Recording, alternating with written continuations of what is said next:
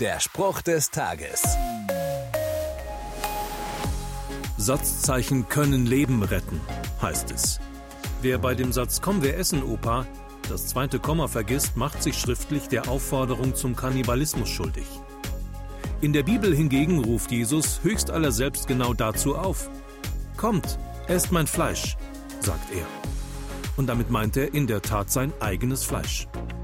Klingt nach einem schlechten Rammstein-Song, oder?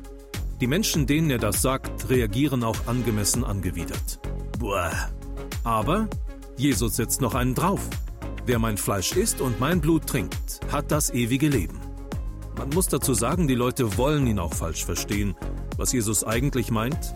Herkömmliche Nahrung erhält euch für eine gewisse Zeit am Leben. Ich aber bin die ultimative Nahrung. Mit mir werdet ihr ewig leben. Der Spruch des Tages steht in der Bibel. Bibellesen auf bibleserver.com.